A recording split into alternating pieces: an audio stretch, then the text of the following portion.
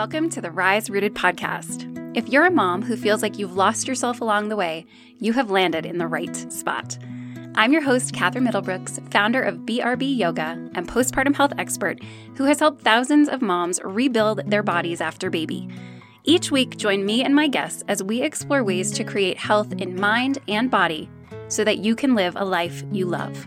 Hey there, everyone. Today, I'm bringing you a conversation with Alexandra Hughes. Alexandra Hughes is a life coach for women who are ready to reshape their lives so they can honor their life calling without sacrificing being present and joyful moms. Alex and I cover quite a bit in this conversation. Really, we run the gamut from talking about patriarchal influences on the way that we feel and the way that we parent, and how that shapes our ability to carve out space and time to pursue our own interests, to more practical and concrete tips about how exactly you can begin working with your significant other or spouse to better share the load in your household. And really, in this conversation, you'll see that we see sharing the load, the household load, as a way to better step into whatever larger calling you have in your own life.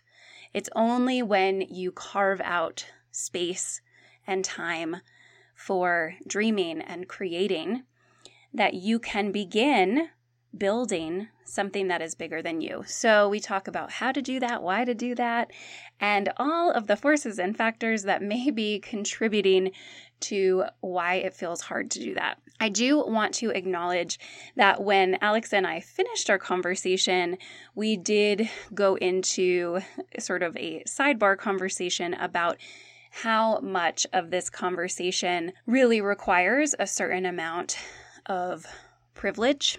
If you are a single mom, if you are working multiple jobs to cover the rent and pay the bills and buy the food, all of this stuff that we are talking about becomes much, much more difficult. We are very aware of that, and I didn't want it to go unsaid in this conversation. Okay, let's go to the interview. I hope that you enjoy it. Hi, Alex. Thank you for being here. Oh, hi, love. I'm so excited. I am too. Thanks for having me. Oh, I'm excited. I feel like we've had these conversations so frequently offline that I'm excited to bring them to the masses now. So I want to dive in. So much of the work that you do gives women the permission that they often desperately need to stop sacrificing themselves for others. And this is such an important topic for all women, all mothers, but especially for those mothers who are wanting or feeling the urge to create something bigger than themselves in their lives. So that's kind of the general topic that I want to explore today. But before we dive into those questions, I want to take a minute and just read the blurb that you sent me. So I'll ask everyone who I interview the same question. How does your work or mission help moms fulfill their bigger purpose in life? I don't often read the answers, but I want to with yours because it sets the stage so well for our conversation. So you said, I help women bring feminism home by teaching them revolutionary ways to optimize their time and energy, to identify and honor their boundaries, and to share the domestic load. I believe and have witnessed and experienced that internalized patriarchal messaging and related stress and overwhelm keep mothers small and holds them back from accessing and honoring their life calling. There is so much to unpack in that statement, and I'm excited to do it. So I want to start with the last part of it and really that notion of internalized patriarchal messaging. So what is this to you, and how do you see it manifesting in the experience of mothers? I think for the most part, most people live life unconsciously. And, I like to believe that this is changing over time and that our levels of consciousness as a humanity are increasing. However, especially in a society which has been so fast-paced. It's difficult to take the time to really consciously reflect on what beliefs, unconscious or conscious, are influencing your thoughts, are influencing your actions and your choices, right? Yeah. And this is especially true, I think, if you have been socialized in a certain way. And if, in addition to that, you are just generally overwhelmed, tired, and stressed out. So in my experience as a woman, and in my experience coaching women, and in my experience researching all of this, I've come to learn that a lot of the unconscious beliefs that we hold about what we do have been defined thousands of years before us in that definition of what it is to be a good woman, a good wife, and a good mother, and a part of that is like to be, a good housekeeper. Mm-hmm. And that even though today, many of us, because we are driven to or because we have to, are breadwinners in our families, so we work for pay. I'm not going to say we're paid to work, because I think all mothers work. Just some of us are not paid and some of us are paid, right? But we're paid to work. In addition to kind of taking on the value associated with the paid labor that a patriarchal system celebrates, encourages, we also subconsciously tell ourselves that, in order to be worthy, we must also manage the home, take care of the people around us, and that a good mother and a good wife is somebody who, and I'm talking about heterosexual relationships, mostly because I just, disclaimer here, because I don't have very much experience in a relationship between a woman and a woman, but what I've seen is that there is definitely a gendered dynamic to this. Mm-hmm. So I'm talking largely about heterosexual relationships. What I've seen is that this idea of putting others before us, this idea of selflessness, which is such a harsh term, is actually what defines you being worthy, and that we really have lost our capacity to kind of connect with an inner wisdom because we're so busy trying to be that worthy everything to everyone and putting everything else first, in addition to, in some cases, the paid work that we do. So that's a very long-winded answer to your question. No, but thank you. I think that notion, I've never really put that together, that we are encouraged, selflessness is something that is very much seen as a value. You're doing good if you are giving of yourself to, giving everything to your children. I never equated that with worth. And if you do that, that's like so messed up, right? Because then it's like the less of yourself you have, the more valuable you are. And how could that ever actually work that way? It doesn't work that way, It doesn't work for women, but it's worked really well for a patriarchal capitalist society because it guarantees unpaid domestic labor, and it guarantees that those laborers never question the work that they're doing. Right. Because it's what guarantees their worth in society. And if we go back historically and you believe in generational trauma, trauma that is, with all the epigenetic studies now, they're starting to learn that trauma is passed down from generation to generation. So if we believe that we carry the traumas of our female ancestors, we may be fearful of losing something that today we won't lose, but thousands of years ago we would have lost and would have put us out on the street. So if we started to question the system in the Middle Ages, when, during, let's say, pagan systems that actually revered female deities or more of a feminine energy, and kind of a more patriarchal Christianity was sort of, colonizing all of that with the Inquisition and then subsequent witch hunts and stuff like that. Like, if we go back to that time, then if you actually spoke out and if you actually questioned, this order where the patriarch, the head of the household, was male, and you were subservient to that by religious law, then you could have been, well, at the very least outcast socially, but possibly out on the street with your children, possibly burned at the stake. So, I mean, if we believe that the trauma is passed down, then it can be very frightening for you to just say, this isn't working for me. It's 2020. This isn't working for me. We need to change the way labor is divided. That can feel frightening. And I can say, after years of therapy, that I felt scared at one point. And I said to my therapist, she said, "Why are you scared to tell your husband things aren't working for you?" And I said, "You want to know the craziest thing is I'm scared of being out on the street." Yeah. And she said, "That's ridiculous."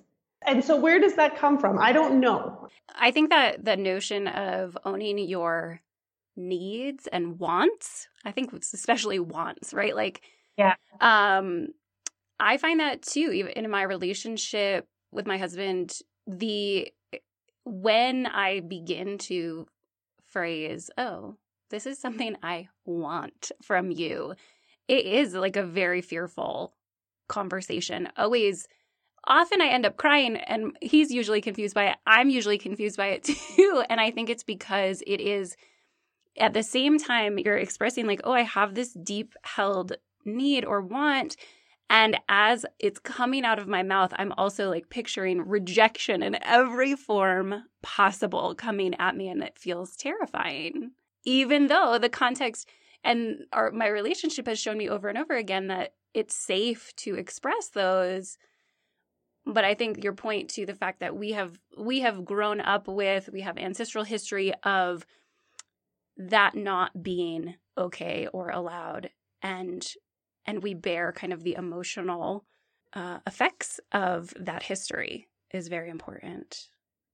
The other thing to think about too, though, is that we also benefit in certain ways from it too. And I think that, right, like, again, not in many ways, but in my house, I am never the one to plunge the toilet. When my husband had a vasectomy, it was the first time and last time I ever mowed our lawn. Like, those are things that I gladly accept our traditional gender roles with, and don't push for equality on that. So that's an interesting thing that just popped to mind as well.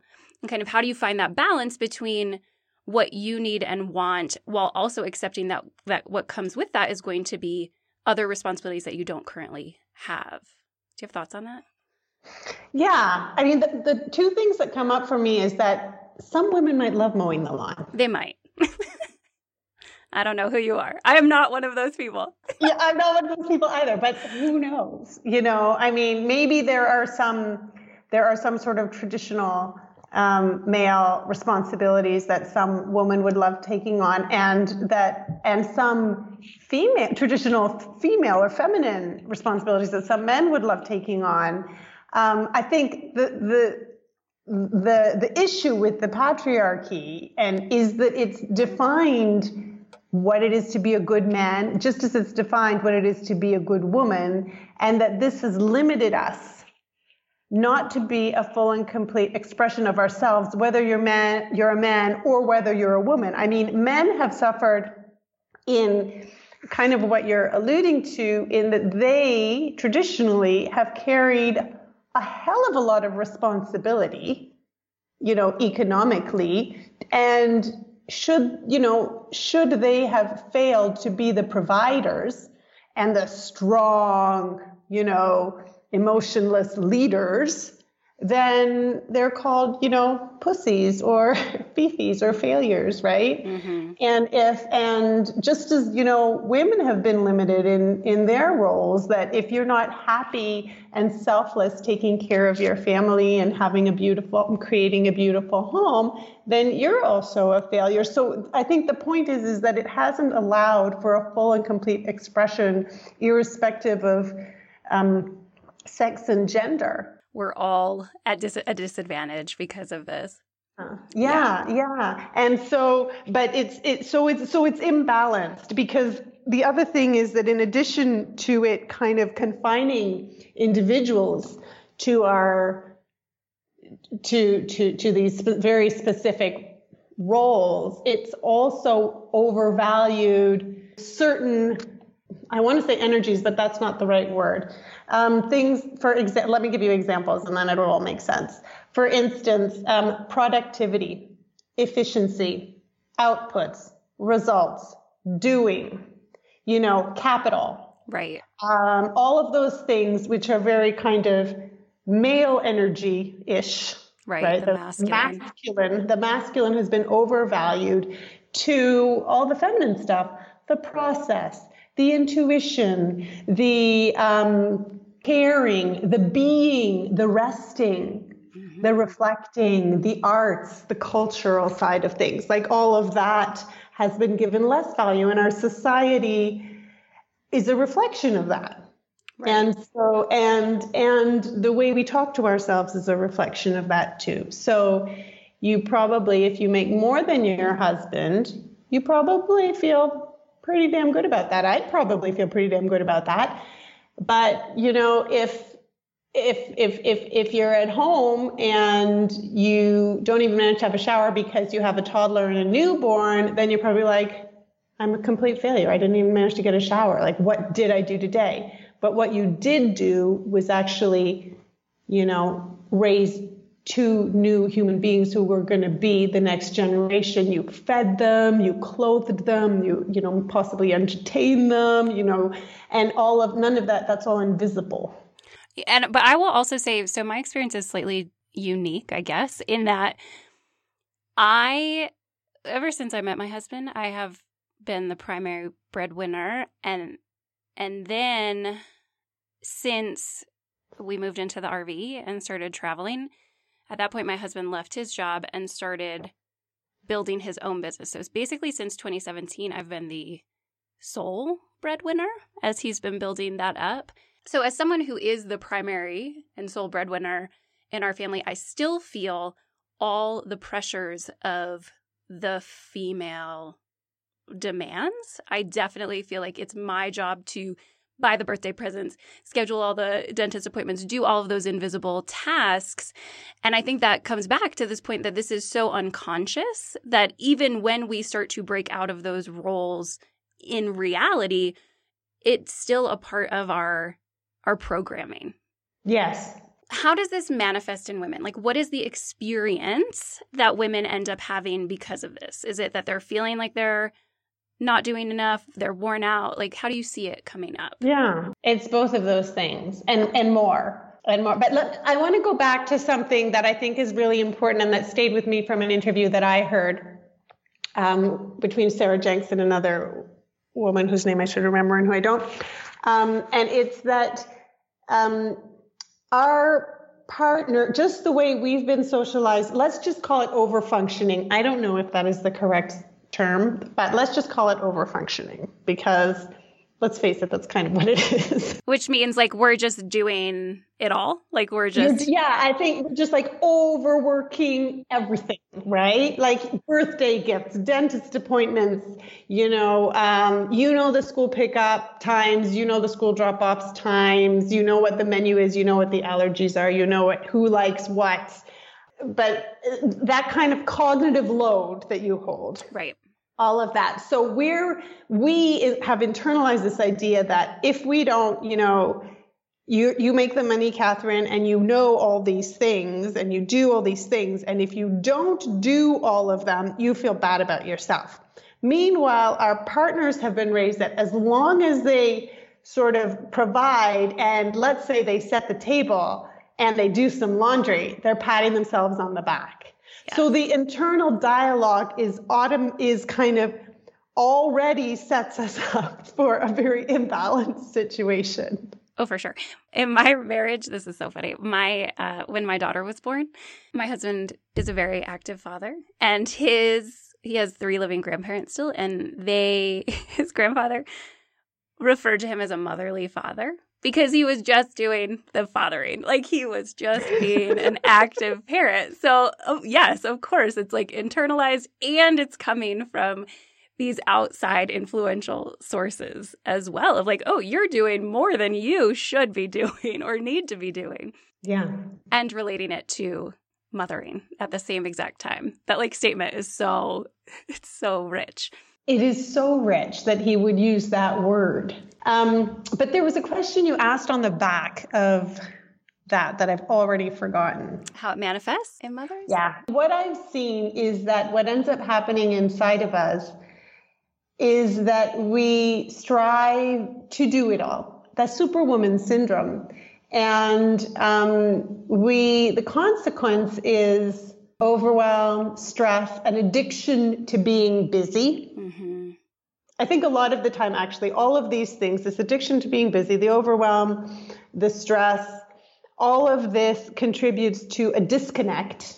I mean, there just isn't any space inside of you to connect with, maybe you can connect with your basic needs, but it's very unlikely that you'll be able to connect with your wants, like you talk about. And even if you do, it could feel very selfish to connect with your wants, let alone, let's go even a step further, your dreams. Yeah. Right? Like, what are your dreams? A few years ago, I realized, oh my God, I'm living my husband's dream. You know, what's mine? Right. And I had to take some time to think about that. And then I had to gather the courage to have a conversation about that. And then I had to have the conversation. And all of that took months. My husband sitting there's like, oh, after, me months of doing all this internal work, processing my patriarchy stress disorder. And he's like, oh yeah, sure. You're totally right. Okay, cool. They don't know, because here's the thing. Have you read Dr. Valerie Ryan's book, Patriarchy Stress Disorder? No. Okay. You have to read it. Everybody that's listening to this has to read this. All right. She talks about this concept that she's trademarked called patriarchy stress disorder. And when I read this book, it was like, this like a drop of light just coming down and like creating an aura around me, like, oh my God, life makes sense. She believes that all women are traumatized. And she defines trauma as having been criticized or made uncomfortable for not being able to be a full expression of yourself. If that is the true definition of trauma, then that means everybody on the planet is basically traumatized. But the women have especially been traumatized by the patriarchy to adhere to what we've already talked about, this certain kind of way of being. And that trauma actually lives inside of your body and manifests as fear. So why did it take me however many months to have that conversation with my husband? Why did I need to plan it out? Why did I need to build up the courage? Because there was something inside me that was scared. And so the fear and the trauma that so many of us live with is masked and pushed down by the overwhelm and the stress and the busyness. We don't need to deal with that shit if we're too busy. Yeah. And there's also the point that when you are so busy, as you said, you can't connect to your dreams. So it's like you're not going and saying, hey, there's this thing that I want to do. And it's real clear and tangible. And I can explain it to my partner as like, this is what I want to do. It's almost like you're like Virginia Woolfing it and saying like, I need a room of my own to have the space to even begin to connect with what that even could be that I'm interested in pursuing or looking into or building, right? Like we need that space and quiet first in order to have any idea of what it is that we would even pursue. Exactly. That's exactly it. That's exactly it. And so that's a lot harder to ask for because it's so intangible and it doesn't have the outcome, right? We were just talking about like how outcomes are so much more valued, but you can never get to an outcome if that's what you want to get to without first creating the space to kind of dream and live in possibility. And connect. Mm-hmm. Right? Because the dream comes from inside of you somewhere. Yeah. Have you read Big Magic by Elizabeth Gilbert? No, not yet. Oh, you should read that. That one's so good because it's all about creativity and the way she talks about it. And I love this concept of it is like creativity is not within you. It's like floating in the air, right? And it will land with a person. And if that person decides to like take up the notion, it will stay and it can grow and all of that. But if that person is too distracted or not interested, that idea or spark or whatever it is will move on to a more receptive vessel. Yeah. And yeah. I think that for women, and mothers, this is so important because I do believe that the process of becoming pregnant and giving life, it sparks that sort of creative center in our body. And I think that a lot of women are urged into action of one way or another through the process of having babies. But very often then, because of all this messaging we get, we will then say, oh, yeah, there's this thing I'm interested in. Oh, I might want to do that. But I'm going to wait until the kids are older so that I have more time to pursue it. And if you think about that in terms of the way Elizabeth Gilbert talks about it, it's like that idea could move on to another person. If you don't spend a little time nurturing it and letting it grow, whatever it is. If you have that spark, you want to just give it some love. Let it grow a little bit. I feel like that's very nebulous, but like I really believe, for me, that was such a powerful part of like giving birth and having my children was like, oh, I can create life. I can create all these other things, but then I had no time to do it. And so it's like, that's part of why this podcast exists because I had to figure out how to give myself that space and capacity. And we all need to figure out how we can do that for ourselves. It's so beautiful that this podcast exists. I mean, it's so beautiful that you gave yourself the time to make it happen. And it's so revolutionary, actually. Thanks. Yeah. Because, I mean, you're in the US. Think about it. Think about maternity leave policy. There is nothing supporting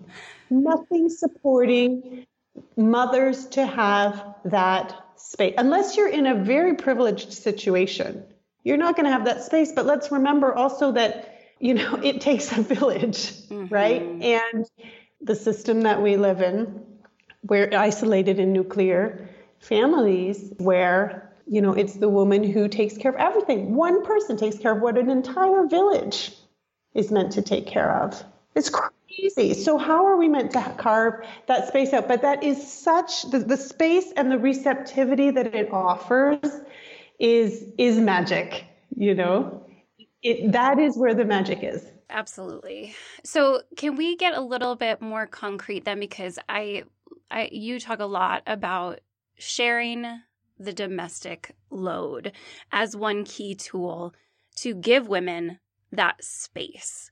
And I love how you refer to that as a revolutionary act because I agree that it is for all of the reasons we've just talked about. The more you can create some equality in what's happening in the house, the more space you give to yourself to, again, create whatever it is that you want to create.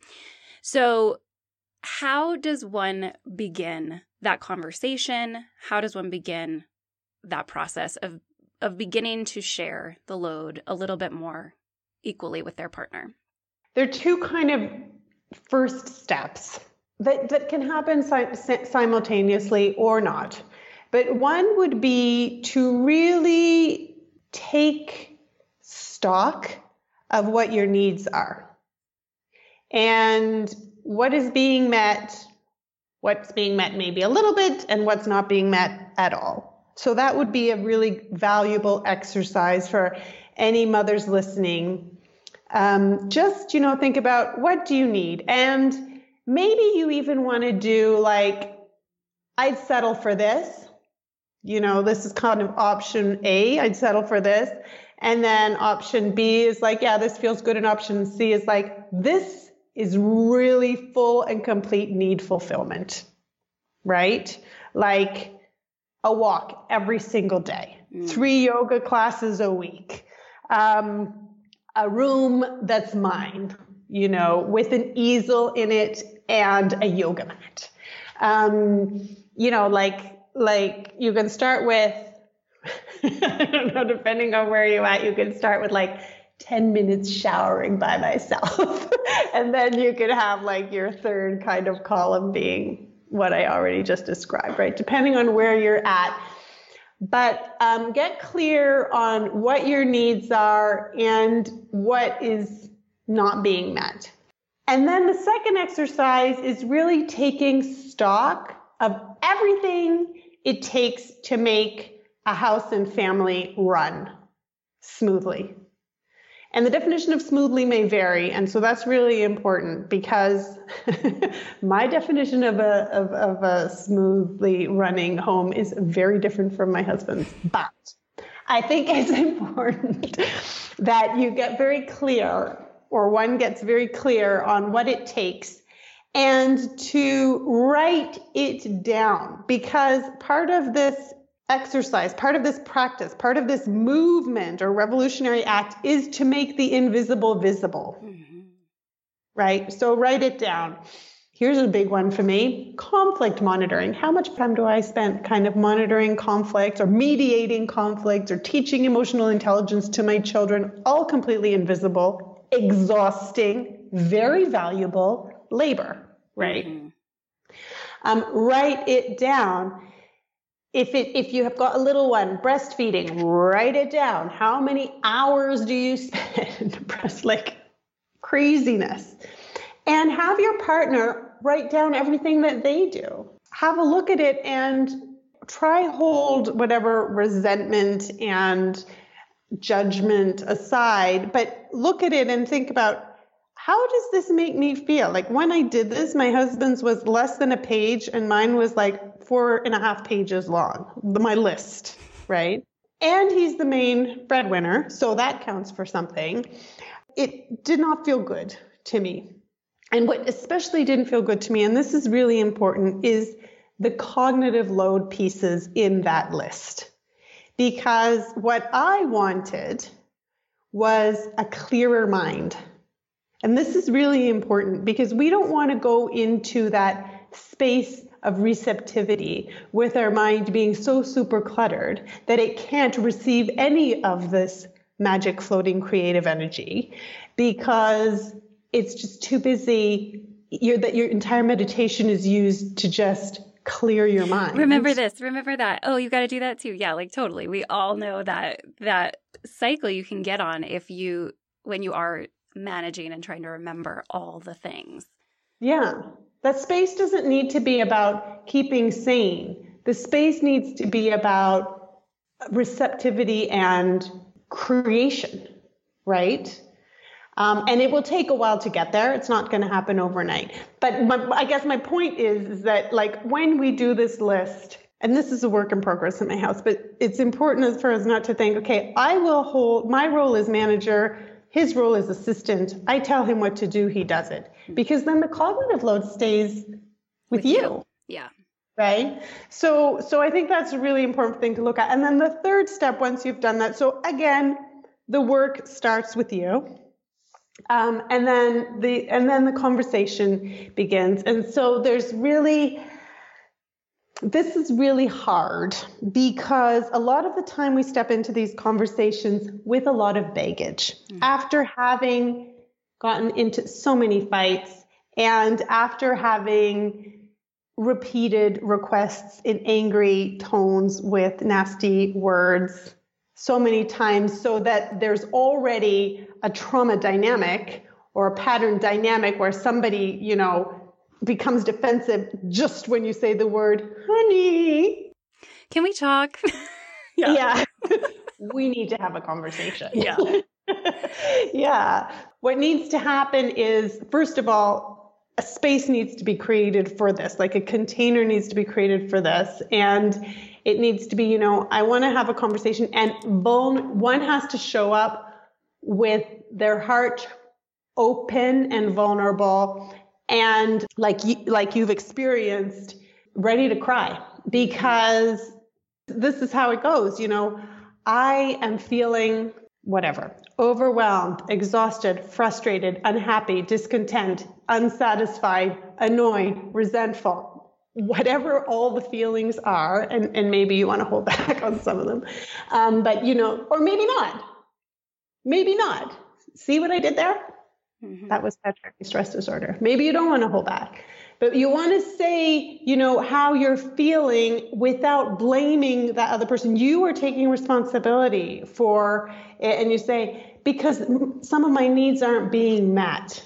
This doesn't have to do with you. This is me trying to be responsible for where I'm at, and me communicating that honestly and from the heart, and saying, and you want to know what else? I'm really scared to talk about this stuff, because it makes me feel like a failure, because my mother said, don't be a troublemaker. Don't ruffle anybody's feathers. Keep smiling, be happy. And right now I'm not doing that, but I really want to be happy, and I know you want me to be happy. So can we talk about these 4.5 pages that I do and the half page that you do? And maybe you don't want to talk about it right now. Maybe you want to go away with the pages and have a think, but really come at it from a place of vulnerability, going down into how it makes you feel to even have that conversation, explaining like,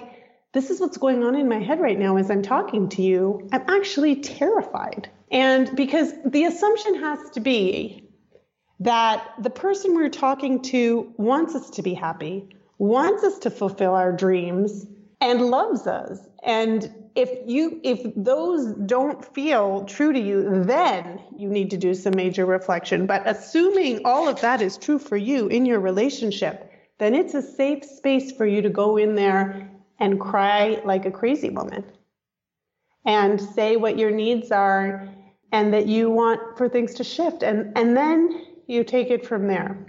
What comes up for you? Because this is all like work in progress for me. Oh, no, I think it's very powerful. I'm going to just summarize parts of it just to frame it all together. And then I'm going to add a piece to it too that I think can be helpful. And this is something that I talk about frequently.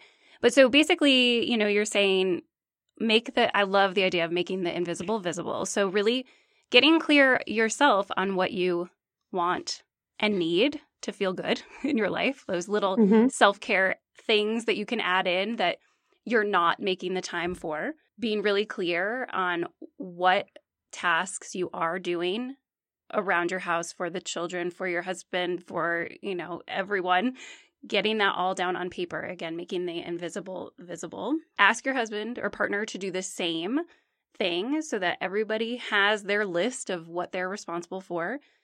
And then setting a sacred space, a time where this is a conversation where you're not doing it in the middle of the kitchen while you're cooking dinner. You're really sitting down to have an honest, vulnerable conversation, coming into it with the trust that you're both working toward the same goals, really. Mm-hmm. And the piece that I wanted to add that I think is very powerful, this is something that my husband and I do. I'm going to have an episode about this. We, every so often, we don't do it very frequently, but we do it every couple of years. We sit down and separately create a vision for our lives.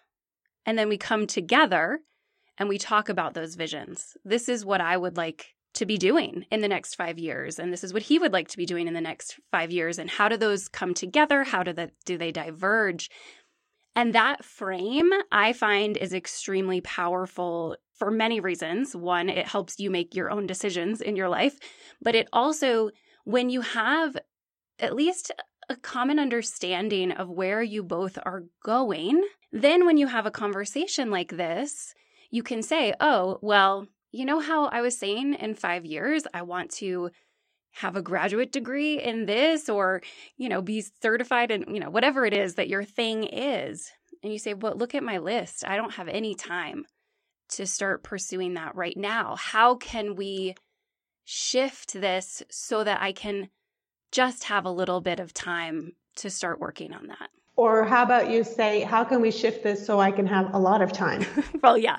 I mean, we're starting with baby steps. I mean, also recognizing you have children, you have demands, all of that. But I do think that when you communicate about the bigger vision, it almost becomes easier to have those conversations because you're both in agreement on where you're going. And so then it's like, well, now how are we going to navigate this to get there, Absolutely. Absolutely.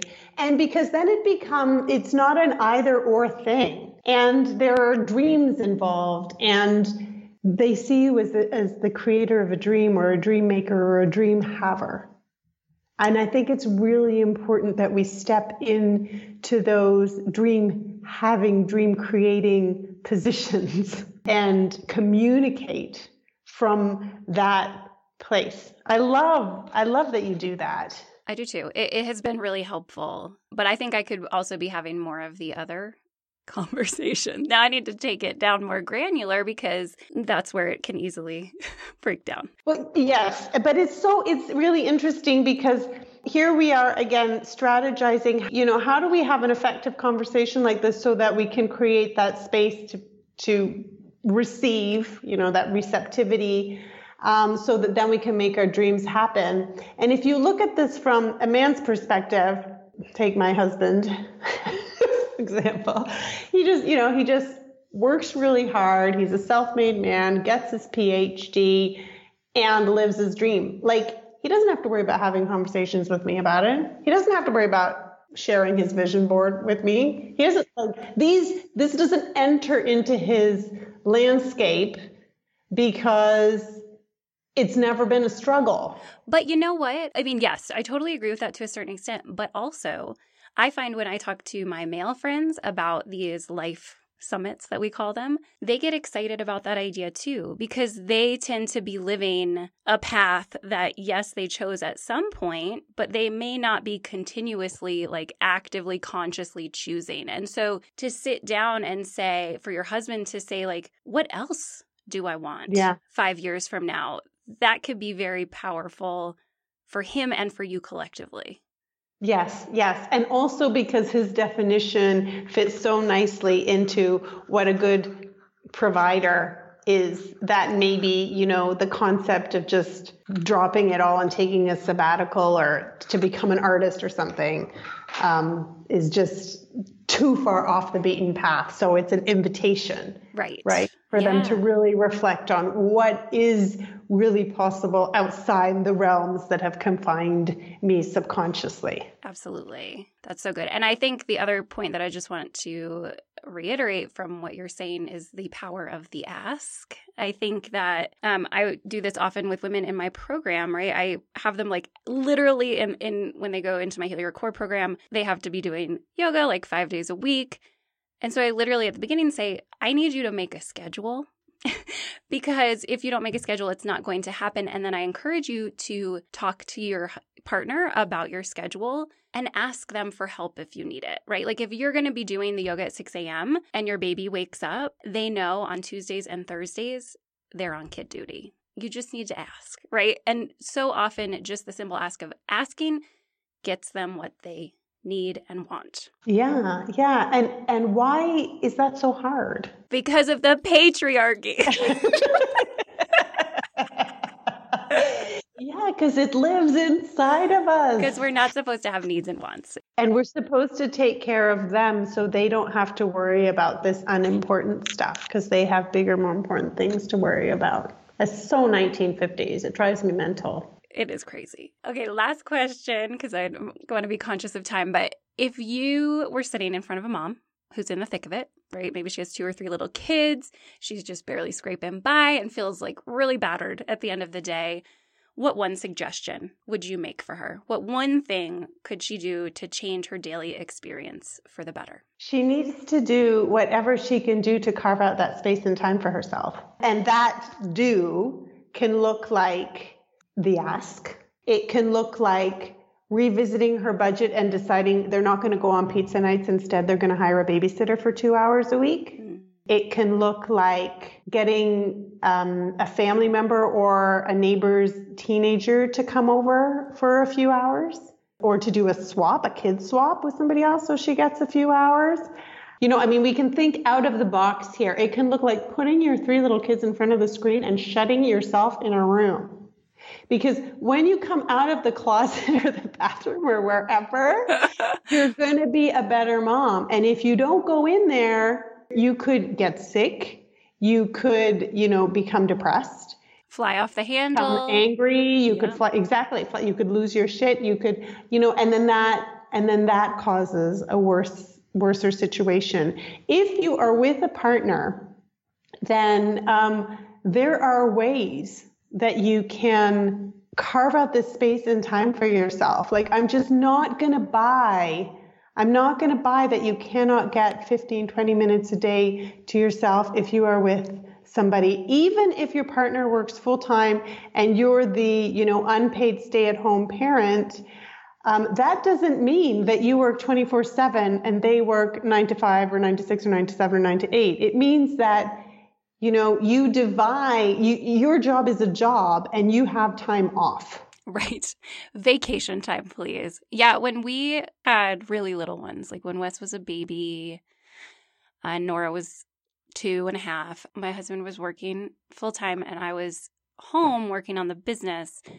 And we just split up mornings all throughout the week. So yes, I had to wake up very early, which was very hard when I had a little baby that was also waking up in the night. But I could take from 5:30 to 7 on Monday, Wednesday, and Friday, and he got 5:30 to 7 on Tuesday, Thursday, and whatever day. I can't keep track of the days, but you get my gist. And just the weight off your shoulders, knowing that, on Monday, if I want to do yoga or get some work done, or I can, and the baby wakes up, I don't have to do anything. Or if I want to sleep in, I can, right? Like, I can choose how to use that time. Just the ability of choice over time feels so empowering in that moment where you feel like you have none of it. So even, it doesn't have to be an hour and a half. It could be 30 minutes, 15 minutes, as you're saying, to give you time that is your own is so powerful. I agree with that 100%. Yeah. And if you're listening to this, and if somebody's listening to this and they can find themselves, they hear themselves saying, it's not possible. Like, you women don't know what you're talking about. It's just not possible. You don't know what my life is like. Then I want you to think about how the patriarchy lives inside of you. Like, what messages are you telling yourself? Like, why aren't you giving yourself permission to do that? Is it because, things have to be just so at home? Maybe there's a certain need to control things or for things to be a perfect way. Where can you drop the ball? Where can you let things go? Where can you hand stuff over? Is it because you don't think it's fair to have that conversation with your husband because he gets home and he's just so very tired? That's the patriarchy inside of you too. Aren't you fucking exhausted at the end of the day? You probably are, right? Yeah. So maybe it's okay for him to be tired on Monday, Wednesday, and Friday, and you to be tired on Tuesday, Thursday, and Saturday. If you do find yourself saying to yourself, and I've worked with so many women who have said this, but it's not possible, Alex. It's not possible. I'm challenging you to figure out, why are you saying that to yourself? What is it that you believe about what you should be doing as a mother, woman, wife that is stopping you from making it possible? I love that question. And what will happen if you do it? Like, just try it. Try it on. Yeah. What will happen and maybe some of us are scared of what will happen if we do it, because that's sometimes scary too. No, I think that that's very true. Women who make cool stuff and speak their mind typically are not always received very well. And so giving yourself space to really do whatever it is. I can never really name anything because there's so many possible things that you can do with your potential.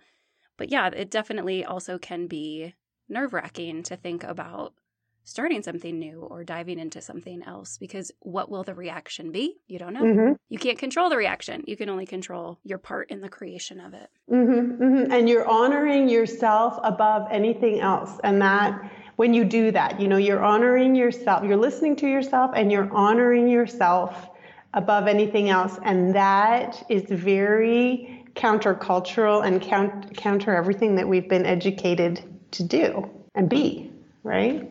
We could talk for a very long time. Girl, we could talk for a really long time. I know. We'll have to do this again with another juicy topic like this. Let everybody know where they can find you and where they can follow you. So I'm in the middle of a transition, and so I'm not going to give my website because I think I'm going to change my domain name, but the safest place is to find me on Instagram. Alex_inessence is where you can find me and my thoughts on all of this. Well, thank you so much, Alex. I really appreciate your thinking on this and your leadership on these topics. So thank you for coming to talk to me about it. Well, thank you for creating this magical space. It's been such a pleasure. I'm so excited for you and your podcast. Thank you. Thank you for joining us for this week's episode of Rise Rooted. You can find all the links mentioned in today's show at our website, brbyoga.com, as in be right back.